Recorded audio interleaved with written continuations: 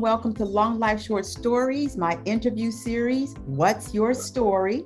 This month we celebrate our Black history, and I'm excited to be talking to Black entrepreneurs and movers and shakers of 2022.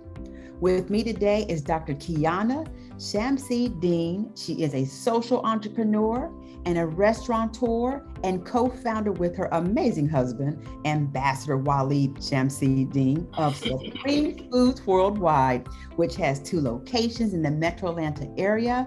She and her husband also founded the Supreme Family Foundation, which is committed to eradicating food insecurity. Come on now. They provide over 15,000 meals a week to K through 12 graders and seniors in the Atlanta area. And I am so proud to call her a sister friend of so many years. So Kiana, I'm so happy to reconnect with you, my sister. Let's talk. Absolutely. Well, girl, what gets you out of bed every day and motivated to do the great things you do? I would have to say, I know it's going to sound very cliche, but it's my children. And not just my children, like the cliche way that people say it, but more so the pursuit of freedom for my children. I've come to learn in just recent years that this sense of freedom that we think we know the definition of is not quite what it is.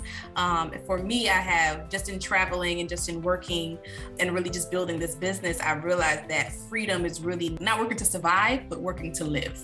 And I want to provide that opportunity for my children to be in this space of where they have the freedom to do whatever it is that they want to do.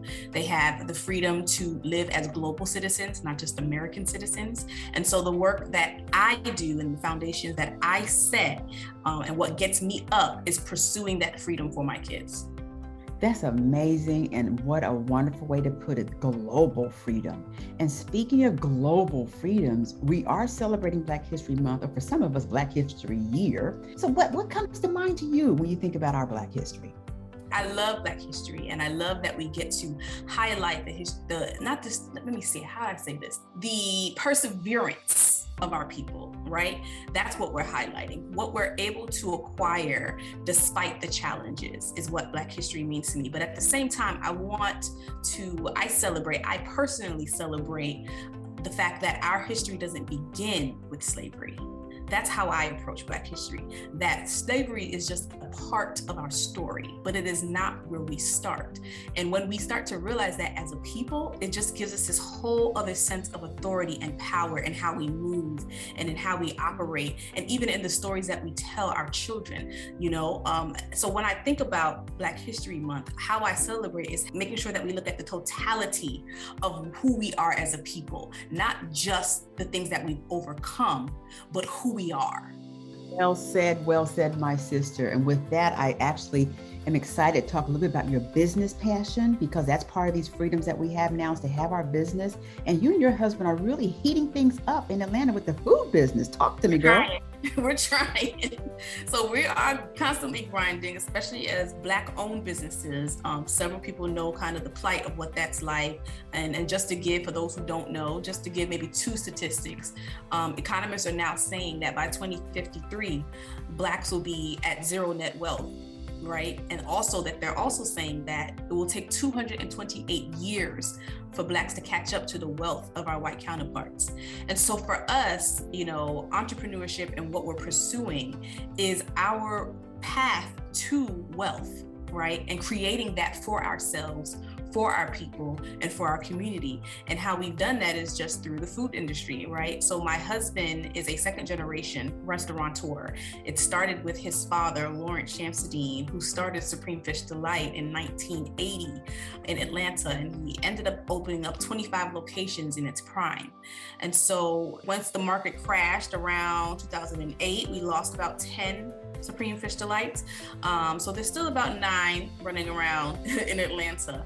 But we were inspired by the legacy that his father built and the obstacles of being a Black man with a franchise, right, in Atlanta.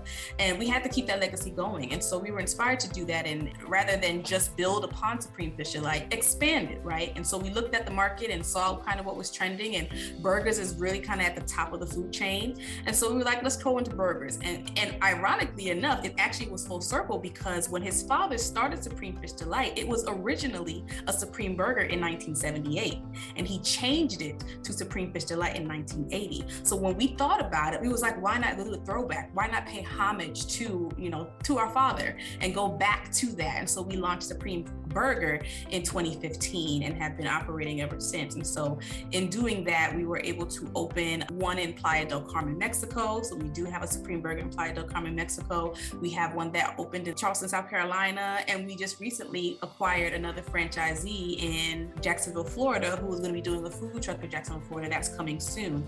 And so we have one also in Gateway Arena as well. And so we're expanding, and we're really building upon a legacy and a foundation that has already been built. And we're excited to just create these opportunities where we're not just we're not looking for seats at the table, we're building the tables, literally. So creating entrepreneurs, continuing this thing of legacy and having something that we can really build and pass down to our children.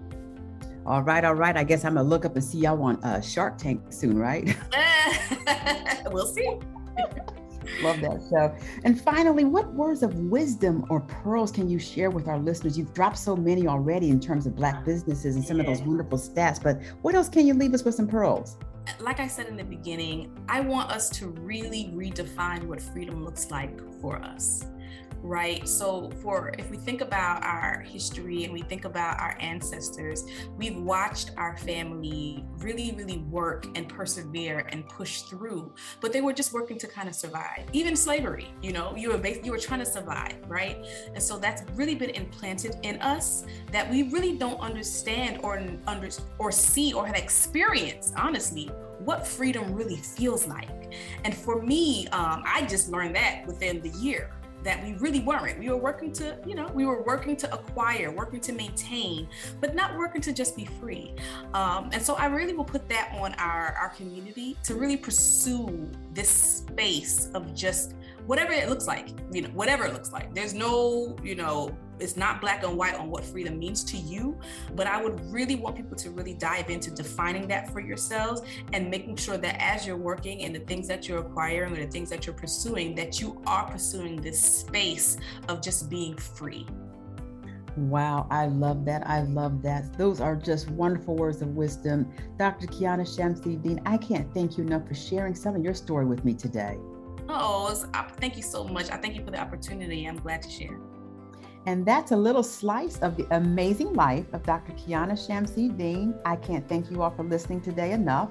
Tune in again for the next episode of What's Your Story? And please visit my website and check out details about joining my new Women's Mental Wellness Empowerment Circle at www.darceldillersweet.com.